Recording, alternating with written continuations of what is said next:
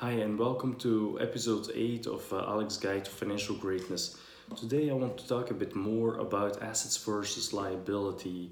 I'm going to start off with the definition described in the book Rich Dad, Poor Dad by Robert Kiyosaki. So, what is he telling that are assets? He says that an asset is something where you put money in and that will bring you money in the long term. So it will give you a constant income and it will not cost you too much compared to the income. A liability is more something that you buy and that will cost you and will give you no return or whatsoever. So, what is the problem with most people? Most people they buy, for instance, a house, a car, and maybe if they're a bit doing better, they buy like a boat or something, and they assume automatically that this is an asset. But you have to keep in mind that if you buy a house and you live in it yourself with your family, that this will cost you money and it will not deliver you any money unless you're renting out rooms in this house. And so basically, a house that you buy for yourself is a liability, and the same is valid for cars. Unless you buy like a really special car, like an old timer that you know will appreciate in value, and you sell it right after for an additional value, a car will always depreciate in value and also will cost you money. And the same goes also for a boat. So what is the problem with most people who live in the who are poor and who are middle class? So they go to work, they work hard, they earn more and more money, they do their best to get into the corporate ladder, they get more and more money, and they start buying their own house, maybe a bigger house, they get a nice boat, a nice car, but they all buy this with the money they work for. So, and this is the difference between us and rich people. So, what do rich people do? For instance, they start off and they buy themselves, instead of a house, they buy themselves a duplex apartment. In this duplex apartment, they live in one unit, and in the second unit, they have some renters living. The renters pay off the mortgage of this building, and with the additional money, they start saving. Then, as soon as they have enough money, they go to the bank again to loan for a second property. And this second property, they will put in another renter. And then, after a while, they get several streams of income from their several buildings. And then, after a while, if they really, if they kept on doing this and investing the money, they get more and more money from their assets, and then they buy their luxury item like a fancy car or a fancy boat through this additional income. So they buy from the money they get from the houses or from another investment. There, from this money, they buy their boat, and they make sure that the money they receive covers this, and there's still additional money coming in. And then afterwards they can continue investing, and this way they can continue on and get fancier and bigger things where they don't have to work for, and their money themselves works for it. So for most people, of course, who are a bit older like me now, it's no longer an option to immediately buy a duplex building, unless of course you sell your house and then get a duplex building and go live a bit smaller again. If you're really dedicated, you can do that.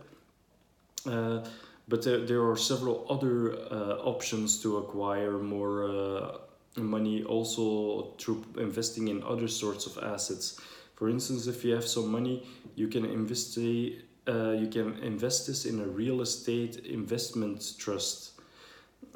So what is this? This is like something you buy on the exchange, and this is a large building conglomerate where you take part in, and you receive also dividends from it and money returned from all these houses and and yeah, all the stuff that's in this real estate investment trust.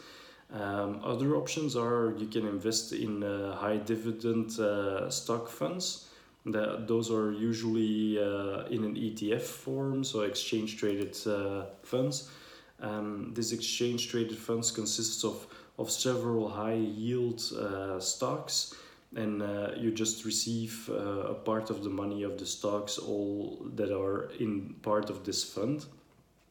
Uh, what you can also do is you can invest in smaller real estate. For instance, you can start buying garages or lockups or something small where you also receive rental fee for. And you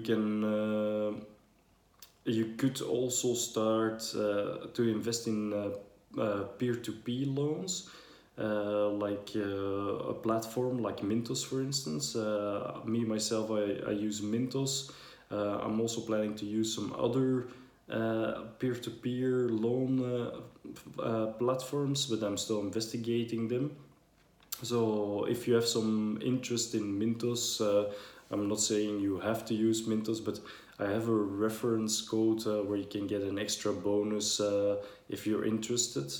But you can choose whatever peer-to-peer loan platform you want, and you investigate it in yourself. I'm just very happy with this one, so that's an option. For the rest, what else did I already invest in? Yeah, I invested in a REIT, a Vanguard REIT, and then I also invested in an exchange traded fund with a high dividend stock yield, with high dividend stocks. And the other things I invested in are some funds with a low management fee. So those are a few of the options I can think of myself.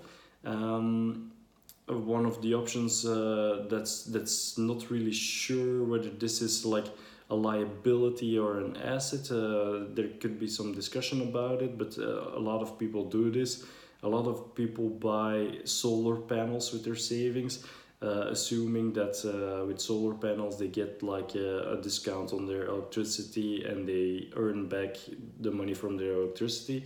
The one problem with solar panels is they're on your roof and you can't really sell them if you need the money. So a real estate investment trust you can just sell off, and you have your money back. Okay, it takes maybe 24 hours to sell it. Or peer-to-peer loans you can also resell on secondary market, and you get your money back in 24 hours. But solar panels, I don't think they have much value left if you just take them off your roof and try to sell them on Craigslist or whatever platform. I don't think they will have that much value anymore.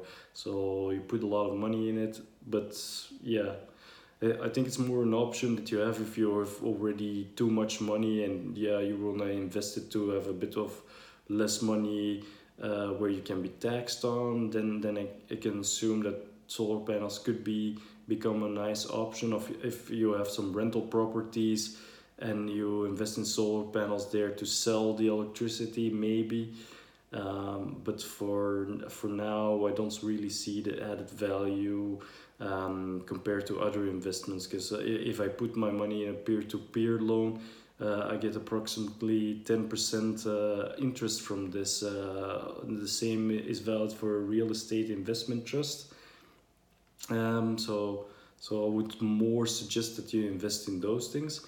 One more important thing about investing in assets is that you should never sell off assets. So that's a mistake I made in the past. So you start to acquire assets, and yeah, you want to buy something new. So we wanted to buy a new car. And what did we do? We sold our old cars, of course, with less value than we bought them for, but we already bought them secondhand, so it was still doable. And then I bought a new car by selling off some assets. So that was not really such a smart move. At the time, of course, I did invested in a second-hand electrical car, which saves us a lot on fuel monthly.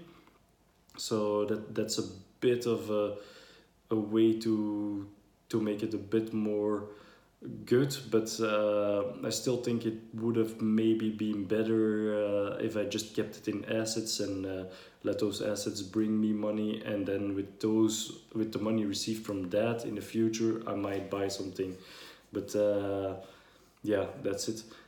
So what I suggest you to do is to get as much as possible with your newly freed money from the previous lessons to invest this in assets, reinvest the money you receive from the assets again in assets, and then as soon as you start to have enough income to really have a living from it and additional income, then you can start using some of the assets money you receive and put it towards yourself, and some of the asset money you receive, of course, needs to be put back into other assets that bring you more money.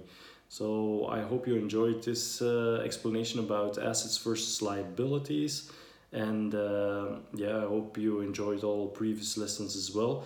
So if you like this, please don't forget to subscribe, and also give us a thumbs up. Yeah, if you don't like it, then yeah, just don't listen to the other episodes. So thank you for listening, and have a nice day, and hopefully this could help you out in the future.